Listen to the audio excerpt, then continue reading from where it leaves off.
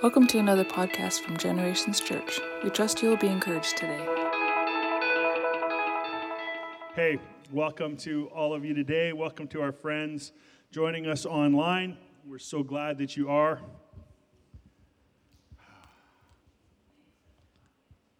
You know, this morning, the worship rehearsal was an absolute catastrophe, and I love it because whenever we come to this subject as a church, there is always catastrophe. The Wapiti River flooded this week. Yep, I was cut off from the city for hours. And what else? My guitar mysteriously broke. I tried 3 other guitars this morning and still was not able to get things figured out the way we normally would. And it is because of the title of today's message. We're in the series, Worship, and part 2 of the series is simply called Warfare. Worship is warfare. And if you don't know that, I'm sorry that you don't know that. We need to chat. If you're unaware of what happens in churches every time we talk about things like this, it is no surprise to me at all that we had technical difficulties today, that we had technical difficulties throughout the week, because there is something that the church possesses in its created identity, you see, that is designed to take down the gates of hell. And because it is our commission and our call to go up against the gates of hell and see that they do not prevail, to see that the kingdom of this world, that the prince of this world, that the principalities of the powers of the air do not succeed in the world, the church has been called to a very specific thing, and we're going to talk about it this morning. So those of us who are familiar, maybe because you've been involved in the culture of our church for long enough, this might be obvious to you, that there is more to worship than merely singing. There's more to worship than playing good songs. There's more to worship than listening to a CD. There's more than worship to doing acts of service. And it's important that we understand the aspects of warfare that are involved in so many cases of our lives and the people around us. Now listen, from the carnal perspective, we're going to establish our line of thinking this morning this way. From the carnal, from the temporal, from the earthly perspective, we know that warfare and music have a long history together, don't we? So this should not be too strange to us. The Scots, the Scottish men and women of the Highlands, faced the British and their kings with spears, swords, and the pipes.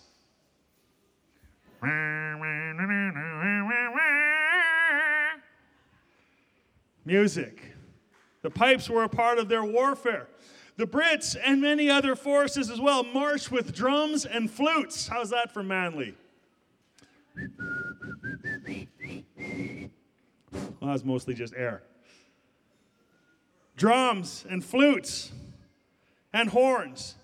And probably every kingdom throughout history has actually utilized music, percussion, voices, as a part of their warfare. And I want us to remember this historically, because from the temporal perspective, we understand in the historical context that music, that the raising of voices has always been a significant factor in warfare, in the issues of men, in the issues of nations, in political issues, in social issues. Warfare is loud. Warfare has a verbal component. It has a participatory component in it. Military forces, even today, still have musical regiments involved throughout our own Canadian military. Throughout our Corps of RCMP, there are musical regiments that exist for the purposes of morale, national pride, and so here's a little history, if you'll permit it, because something has changed. So the sounds of music and shouting, again, from the carnal, the temporal, the human perspective, have been a part of warfare for all history because of this one fact. Arrows and javelins don't make a lot of noise. I don't know if you know that or not. But arrows and javelins don't make a lot of noise. They just kind of fly silently and do their job. And in history, we can see that was frightening for the enemy, for instance.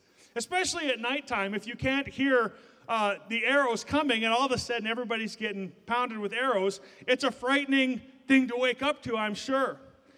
But there's no shaking in the boots because of arrows unless you see them. But there's something profound that we see historically in warfare. And that is when a mass of troops assemble together and they line up row to row, they line up in their regiments, and then it's about who can make the most noise.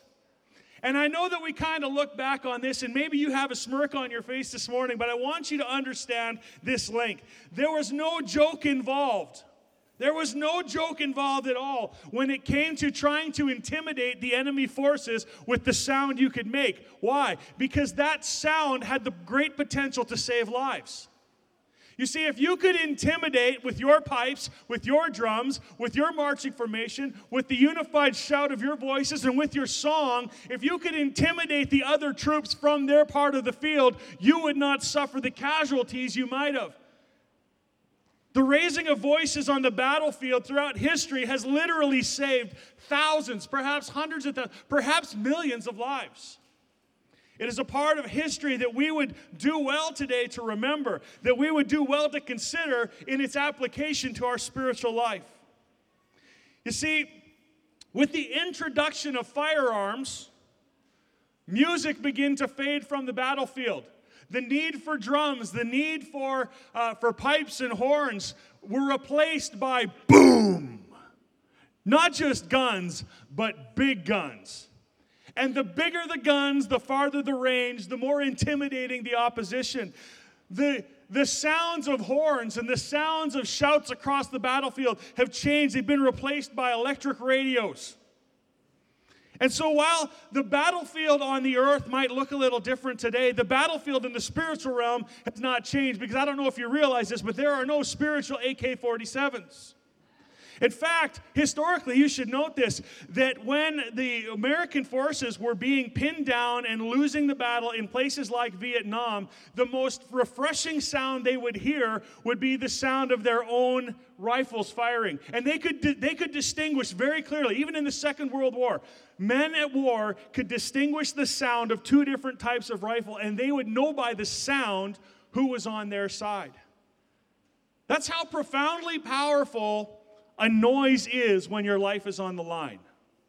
When your life is on the line. Now, some of you are already surely jumping ahead and understanding where we're going with this.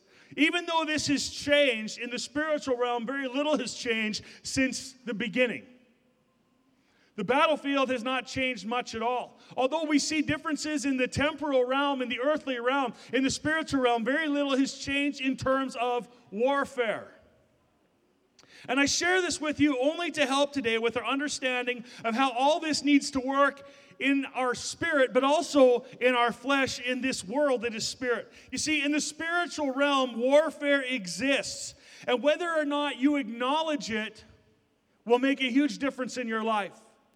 Whether or not you can get your head around the fact that right now, angels and demons war with one another. Right now, that the enemy is on the run because the church has gathered across the face of the earth. That every time a prayer meeting gathers and prayers are offered and songs and hymns and spiritual songs are exchanged, the body of Christ, his church, is activated, empowered, exhorted, and encouraged to take ground that the enemy has tried to claim as his own. You see, worship is warfare, and it is a high calling of the church to be warriors in the Spirit. Now, if you need a little proof of this, let me throw a couple verses at you this morning. My lovely helper back there is going to throw them up on the screen. Let's start with 2 Corinthians chapter 10, verses 3 to 5. It says, "For though we walk in the flesh, we do not war." Everyone say war. "We do not war according to the flesh, for the weapons of our warfare are not carnal, but mighty in God for the pulling down of strongholds, casting down arguments and every high thing that exalts itself against the knowledge of God, bringing every thought into captivity to the obedience of Christ." Now, let me just give you a little bit of context here for why you will never win someone to Jesus arguing on the internet. When you try to argue with people on the internet about the reality of Jesus Christ, you are not speaking to them at the level of the Spirit. You're speaking to them only at the level of the flesh. And here's the problem. It is easy for flesh to resist the flesh. But I want to tell you a little secret. The flesh has a very hard time resisting the Spirit. And when you take your conversation and build it into a relationship that allows the Spirit to be engaged with other people, you will find that the God of angel armies will speak to you, and you will be able to speak to the ear of someone who needs Jesus, and you will begin to see change affect their life. Why? Because you are no longer trying to go through the temporal gate, but you have gone around it by the Holy Spirit, and now we're letting the Holy Spirit speak through you to an area of a person's heart where they are susceptible to the truth. Now, this is important to understand, because if we try to face people head on the way so many argumentative minds do, we will always be met with frustration and success, and quite frankly, you will lose the platform of relationship in that person's life. If you don't have a platform, please close your mouth. If you're going to abuse your platform, by all means, take a seat. Because relationship is the means by which God reconciled creation to himself. And so we need to pay attention when it comes to spiritual warfare and the realities it has in relationship with people. The weapons of our warfare are not carnal, they are not temporal, they are not human, but they are divine for the pulling down of stronghold, casting aside arguments and every high thing that exalts itself against the knowledge of God. Oftentimes, as a younger person, I would read that verse, casting down arguments, and my understanding was that meant so I should argue with someone. Someone says, God does not exist. Well, I'm going to argue with you. It took a little while to understand that the Holy Spirit wants to reveal something different to us about that particular thing. Where does a thought come from? If I say to you, Gord, there is no God, where did that thought come from? Well, who can really know in technical terms, right? We all know, here's a scientific fact for you. Every thought you have is simply a chemical reaction in your head. How's that for simple? That's why Doritos can affect your mood. That's why, God bless them, pregnant women crave vinegar and sugar together at the same time. Pickles and ice cream. That's why we have weird dreams when we eat funny things maybe. But every thought we have is simply a chemical reaction in our head. That's the science. But now let's talk about the spirit behind a thought. The spirit behind a thought is what?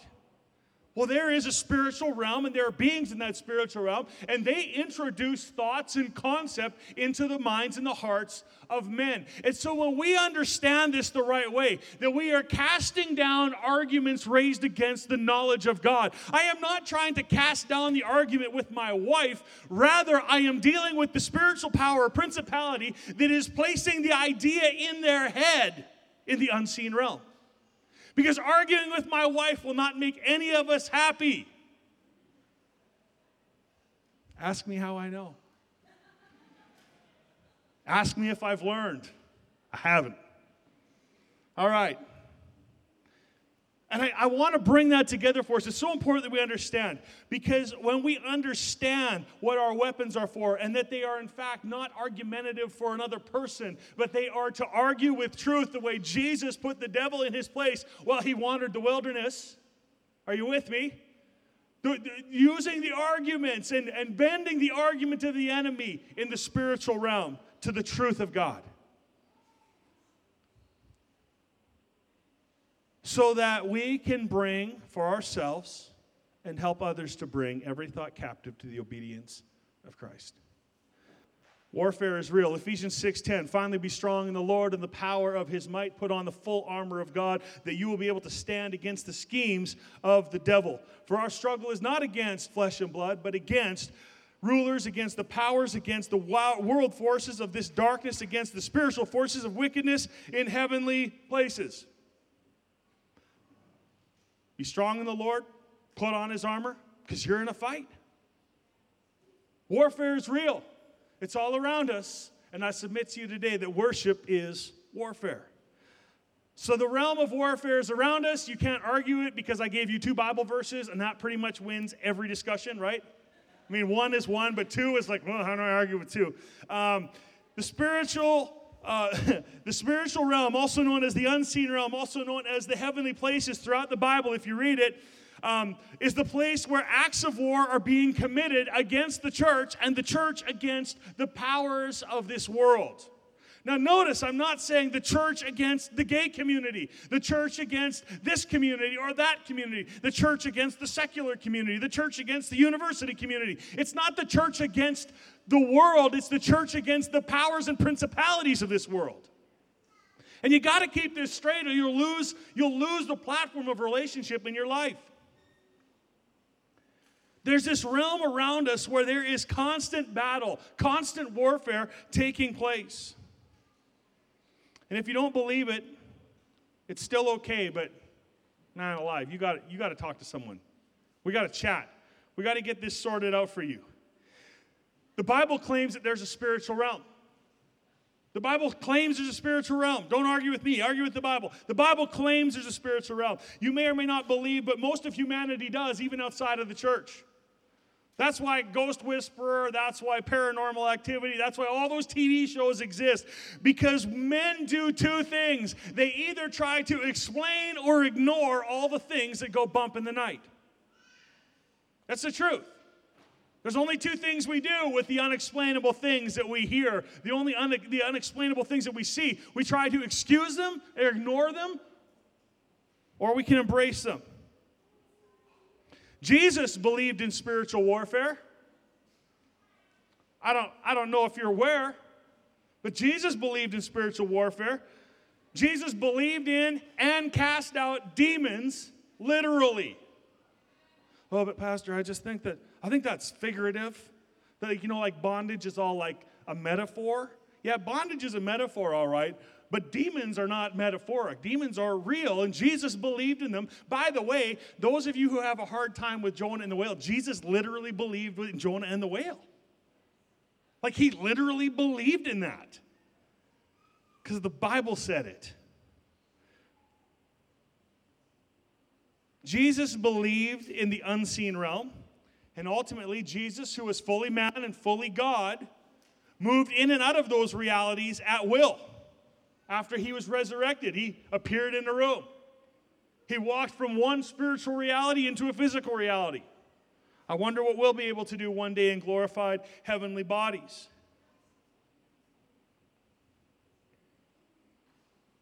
Spiritual reality is all around us, even though most of us don't see it. Now, I have friends who see in the spiritual realm often. It's not really a fun place sometimes, just so you know. But it is a good place where the presence of the Lord is. For those of you who only speak geek, I will quote from Lord of the Rings for you this morning. Open war is upon you, whether you would risk it or not. You got to wake up, church. If you don't realize every time you are tempted to sin that it is a spiritual act of war on your life, you are asleep. All those who fall asleep once in a while, raise your hand. I fall asleep sometimes daily. All right? It's okay, but it's not. It's okay, but it's not. I can't spend a lot more time on this part of this today. Honestly, this could be a 4-part series all by itself, easily. Because there's so much theology in Scripture that speaks to the spiritual realities going on around us. But here is my 1 point for the message today. A 1-point message. So easy. Just remember this for the sake of this series, please. Worship as warfare is about aligning ourselves with established spiritual authority. That's what warfare in the Spirit is about. And I'll just give you, I'm going to go off script just for a second here. Here's the thing. The end of the Bible says that we win.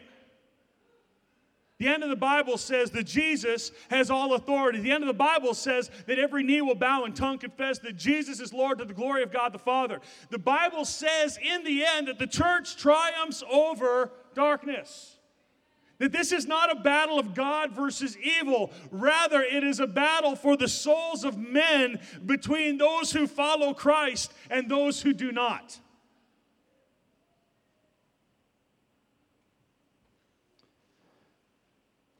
Worship as warfare is about aligning ourselves with established spiritual authority. Whose side are you on? Who are you with? Who are you fighting with? What are you fighting for? You see, the act of worship is not only singing and praising, it is also literally doing what Jesus said. I don't know, I wish I would have thought of this before to post a meme that I came across a while back where it's a cartoon Jesus sitting with a guy, and Jesus says, "Come and follow me," and the guy's like, "On Twitter?" And Jesus is like, "No," and he's like, on Facebook. And then Jesus says something brilliant in this little cartoon. He says, "Okay, I'm going to start from the beginning. You let me know where I lose you."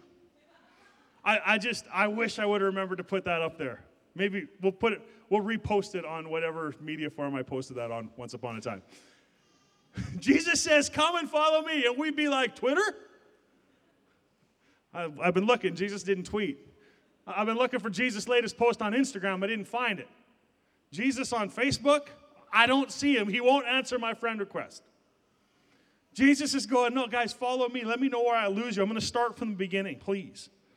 Come and follow me." Who are you aligned with?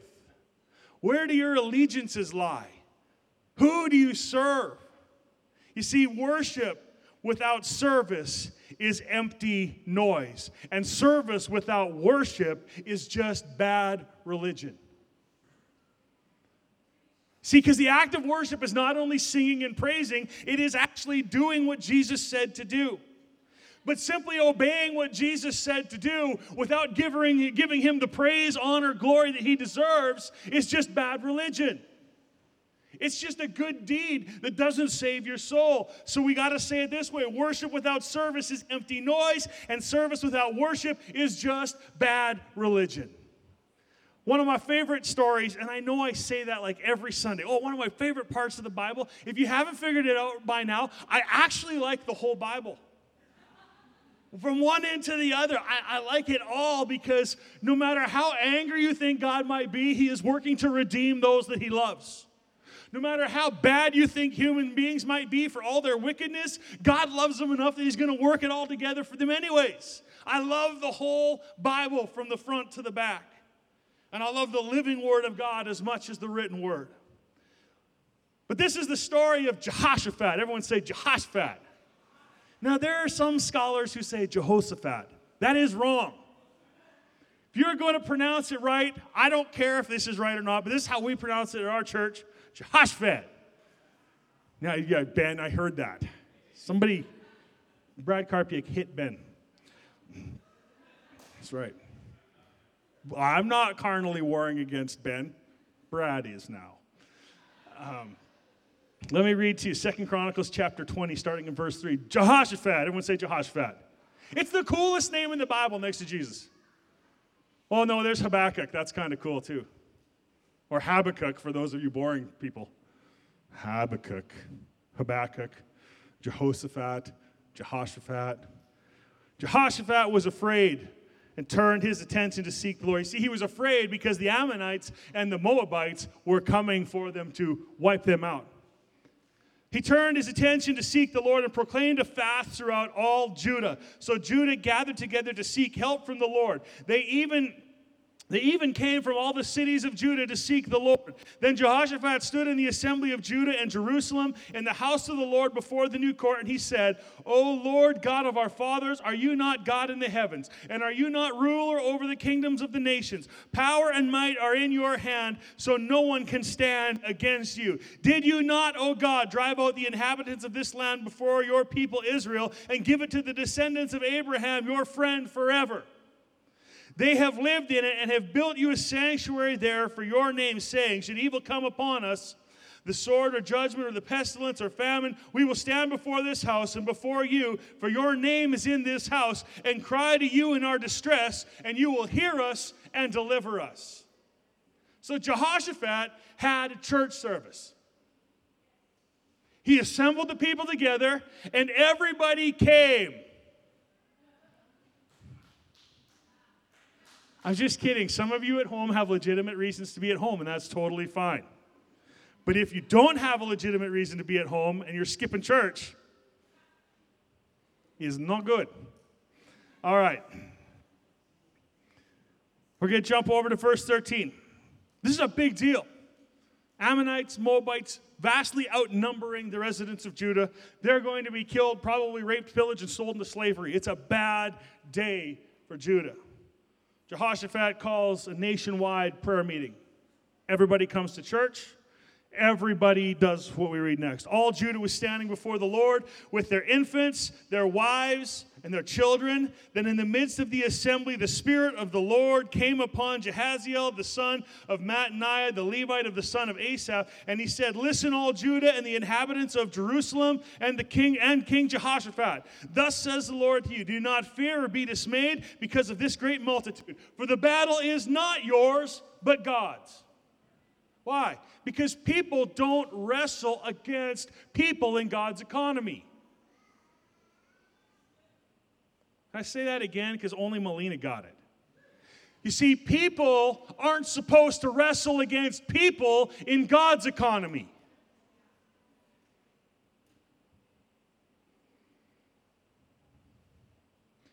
Do not fear or be dismayed because of this multitude, for the battle is not yours, but God's. Tomorrow go up against them. But I just thought you said it was your battle, Lord.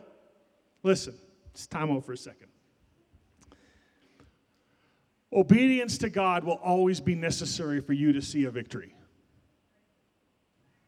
Okay, my wife got it. Nobody else did. Obedience to God will always be necessary for you to see a victory in your life. God can't bless who you pretend to be. God certainly doesn't bless sin. And God also cannot act on your disobedience. When God says, I want you to do A, B, and C, it is in our very best interest because we are the center of his heart, the apple of his eye, and he has told us to do A, B, or C because he has deemed it best for us to do it. And so we will never see the victory without being obedient to what God has told us to do. Obedience will always be better than sacrifice. In fact, obedience is the greatest sacrifice you will ever make. Well, that's good. That would preach all by itself, wouldn't it? Tomorrow go down against them. Yeah, I'd be that guy that, but Lord, you literally just said, God, it's not our battle, it's yours. God says, tomorrow go down against them. Behold, they will come up by the ascent of Ziz, and you will, not Zaz, just Ziz. You will come up by the ascent of Ziz, and you will find them at the end of the valley in front of the wilderness of Jeruel, and you need not fight in this battle. Station yourselves, stand, and see the salvation of the Lord on your behalf. Okay, that sounds more like what you said, God, that it's your battle, not ours. So you're just to clarify, you're just asking us to go for a walk? Yes, child, I'm asking you to do what I say. See, we love to try to corner God in a way that allows us to predict our outcome. And God, for some reason, doesn't appear to like doing it that way. So, my friend, we have two options. Either continue to toil and struggle and be frustrated, or bend your will to Jesus and get on with it.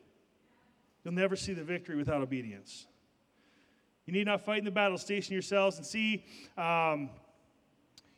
the salvation of the Lord on your behalf, O Judah and Jerusalem. Do not fear or be dismayed. Tomorrow go out to face him, for the Lord is with you. So Jehoshaphat bowed his head with his face to the ground, and all Judah and the inhabitants of Jerusalem fell down before the Lord, worshiping the Lord. Everyone say, worshiping the Lord. Now remember, the title of the message today is Worship is Warfare. They fell down before the Lord, worshiping the Lord. The Levites from the sons of the Kohathites and the sons of the Korahites stood up to praise the Lord God of Israel with a very loud voice. Everyone say, very loud voice. A little bit louder, very loud voice. Come on, kids. Hey, kids, I'm going to just destroy you for a moment. I woke up this morning and my computer told me some sad news. It said today was the day we were supposed to pack up and get ready to head out to Bible camp. Oh. I'm sorry to tell you that. But check out the rest of this story. They rose up early in the morning and they went out to the wilderness. Take me out to Bible camp. They went out to the wilderness. See, sometimes you wonder, why do churches do things like Bible camps? It's because God does cool things in the wilderness. He does. They went out to the wilderness of Tekoa. And when they went out, Jehoshaphat stood and said, listen to me, O Judah, and you inhabitants of Jerusalem. Put your trust in the Lord your God, and you will be established.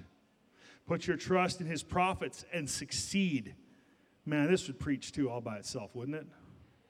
Put your trust in his prophets, and you will succeed. When he had consulted with the people, he appointed those who sang to the Lord and those who praised him in holy attire as they went out before the army and said, give thanks to the Lord, for his loving kindness is everlasting. Now note, there are two kinds of worshipers. There are those who sing and those who praise. Now, I say this for the benefit of those who praise. It's okay if you don't sing like an angel, as long as you praise. And singers, you should never be outdone by someone who can't sing when it comes to giving Jesus the glory.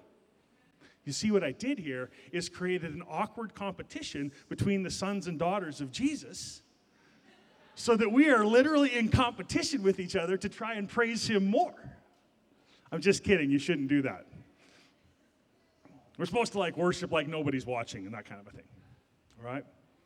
But I'm just saying, there's no way I'm going to let Johan out-sing me when it comes to praising Jesus. And Johan probably is not that willing to let me try to out-sing him, because I happen to know he's passionate about it. Now check this out. So he tells them, give thanks to the Lord, for his loving kindness is everlasting. When they began singing and praising, the Lord set ambushes against the sons of Ammon and Moab and Mount Seir, who had come against Judah, so they were routed. For the sons of Ammon and Moab rose up against the inhabitants of Mount Seir, destroying them completely. And when they had finished with the inhabitants of Seir, they helped to destroy each other. I'm sad that I'm the only person who thinks that's amazing. What would this be like in our world? It'd be like watching the Calgary Flames play hockey. That's what it would be like. Or the Oilers, let's face it. Oh, hockey. They destroyed themselves. You can't even blame God for being mean in this case. Just as God set ambushes against them, and what they chose to do with the ambush that God set against them was kill each other. When Judah came to the lookout of the wilderness, they looked down toward the multitude, and behold, there were corpses lying on the ground, and no one had escaped. I don't know if you realize how interesting that is, that no one had escaped. You see, when God does victory, he doesn't do small victory. He doesn't do victory in part. He doesn't deal with your sin in part. God really does nothing in part. God does things in whole. God does things with a certain level of completion. God does things with a certain level of perfection that is unattainable in us. God does something complete, guys. He completely routed and destroyed the enemy. Jehoshaphat and his people came to take their spoil. They found much among them, including goods, garments, valuable things which they took for themselves, more than they could carry, and it took them 3 days to pick up the spoil because there was so much. Why? Why did this happen? Because when the army got up that morning, Jehoshaphat said, here's what we're going to do. Nobody's going to pick up a sword today. You are just going to start worshiping God. You're just going to worship God. And we're going to see what God does with that. Church, I want you to know so desperately this morning that worship is warfare. Every time we sing, whether you're by yourself or whether you're at church, every time you lift your voice, every time you act in obedience, and when you give praise to God, because it's not one or the other, it's always both and. Acting in service and obedience to God and giving him the praise that he deserves. That is the full expression of spirit and in truth worship. You see, worship is warfare, and things change when we worship. Mountains move when we act in obedience. When we serve, heaven responds. Pastor Trav, I just don't really feel like serving anymore, so I'm going to quit. Now, I understand that we have to pull back from things for seasons of rest, and commitments change, jobs change, we have to move, all those things happen. But can I just remind you this morning that as much as worship is warfare, our acts of service to one another in the church and in our community actually change things in the heavenly realm. It actually moves spiritual mountains, spiritual objects that are blocking people from knowing Jesus. You might think the guy standing at the door in our church is there out of some kind of duty, but I want to tell you this morning, the people who stand at the door at Generations Church are there because they are worshipers in a true sense. Because it's not just about singing a song, it's about putting their physical hand to an obedient act of service in the kingdom of God. And because of that, people's lives are changed.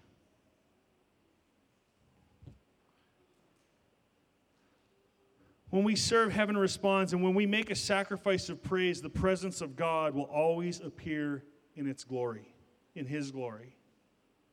And you can feel it, and you can almost taste it when the presence of God flows into your space. It's tangible.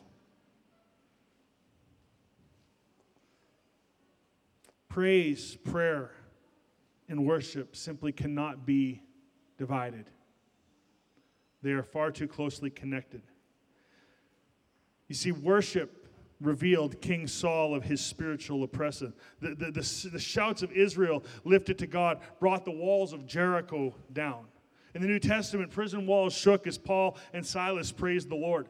And through the book of Revelation, what you see again, time and again, is there is worship in heaven and then there is a response in the earth. There's worship in heaven, and there's a response in the earth. And it's almost like this sense of breathing in and breathing out. And in fact, Louis Giglio says it this way, that worship is the act of giving God His breath back. And I really feel that that's an appropriate way to understand it for our time right now. God breathes into us, the Ruah, the living breath of God, the wind of God is blown into us through the Word, through the ministry of preaching, through reading, and through being devoted to it. God breathes in, and when we offer praise, a sacrifice of praise to Him, when we worship in spirit and in truth, it's like we are giving God His breath back. It's a reciprocation between heaven and earth.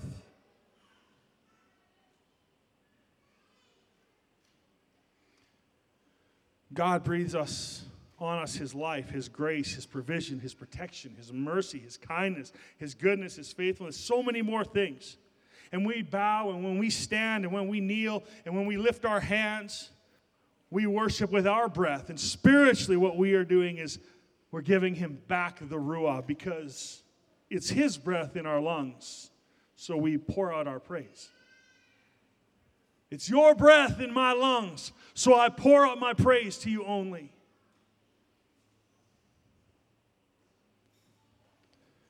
When we are worshiping in spirit and truth as He is seeking, we are aligning ourselves with the kingdom of heaven.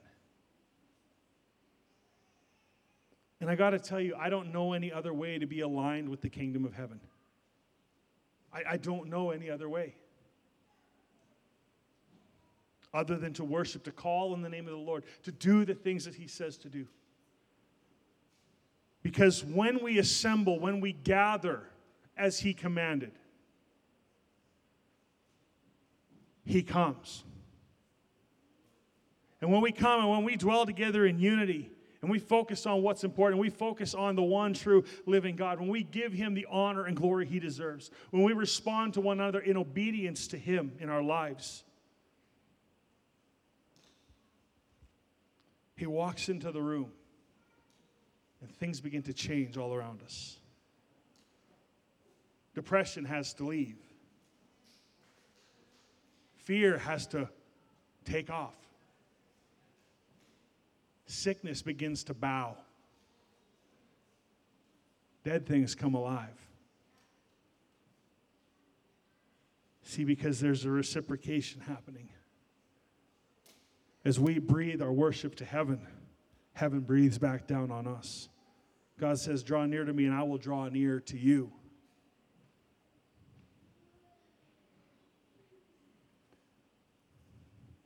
When we gather together and we do what we do this morning, we hear his word. We exhort one another. We encourage one another. We come together with songs, hymns, and spiritual songs. We come to exalt his name, to lift each other up. When we do what he commands, he always commands a blessing.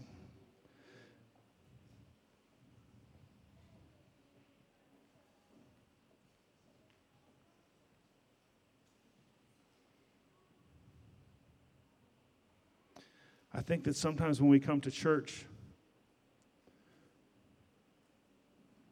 we fail to think about what is really going on around us.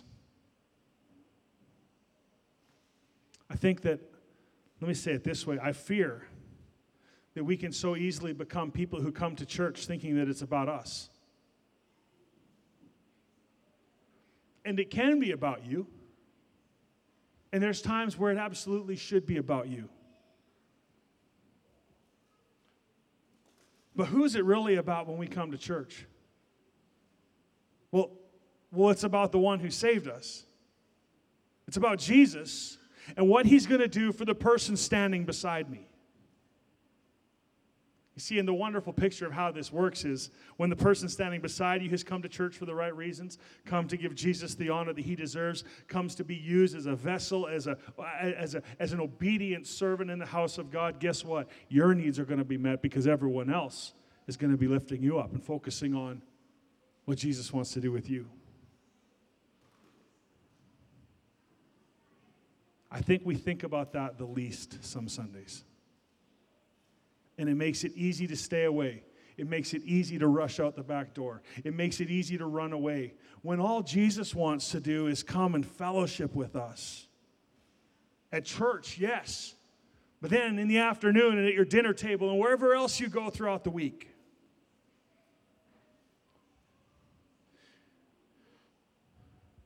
In these moments and in this part of the service now, as we invite you and others to, you at home, everywhere, to worship God with us, I want you to know that we are actively pushing back against the powers of wickedness in heavenly places.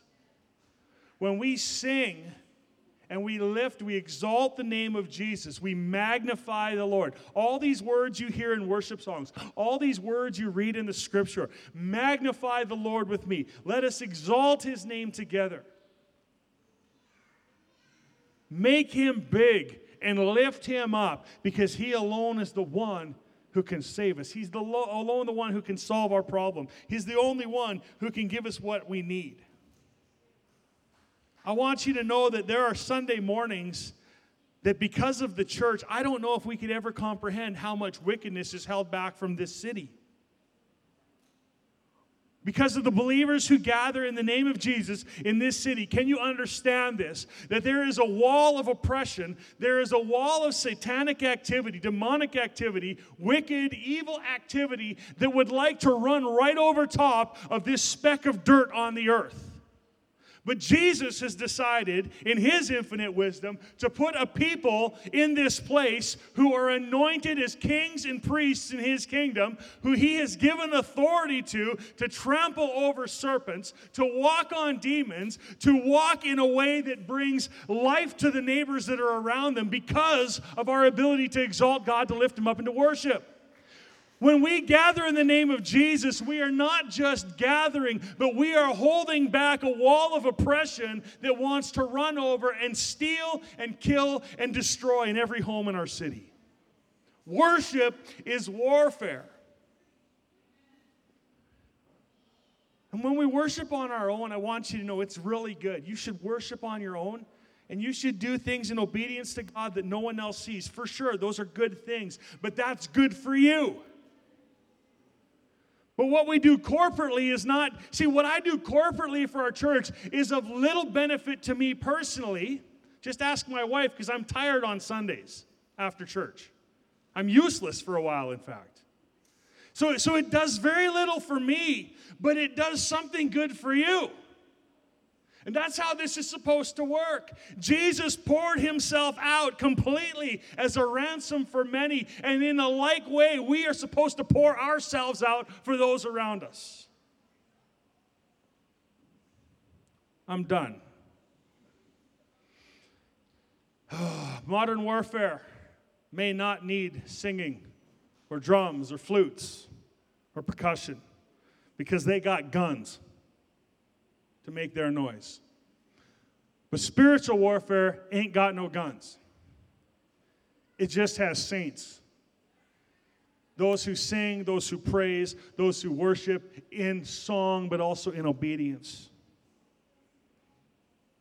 Church, we got to step it up. We need the big guns of worship to come out in our city. In this day where an entire city, an entire continent is bowed in fear to a virus. I'm not saying we don't take things seriously. I'm just saying those who follow Jesus do not have a spirit of fear. And if you're struggling with a spirit of fear, I know a way. We're going to talk about it next week because worship is not only warfare, worship is also a bondage breaker. And I can't wait for that. Father, I just pray now as we turn our attention to you to sing once again and to lift a song of praise to you, Jesus. Holy Spirit, that you would make it a sweet sound in the ears of our Creator.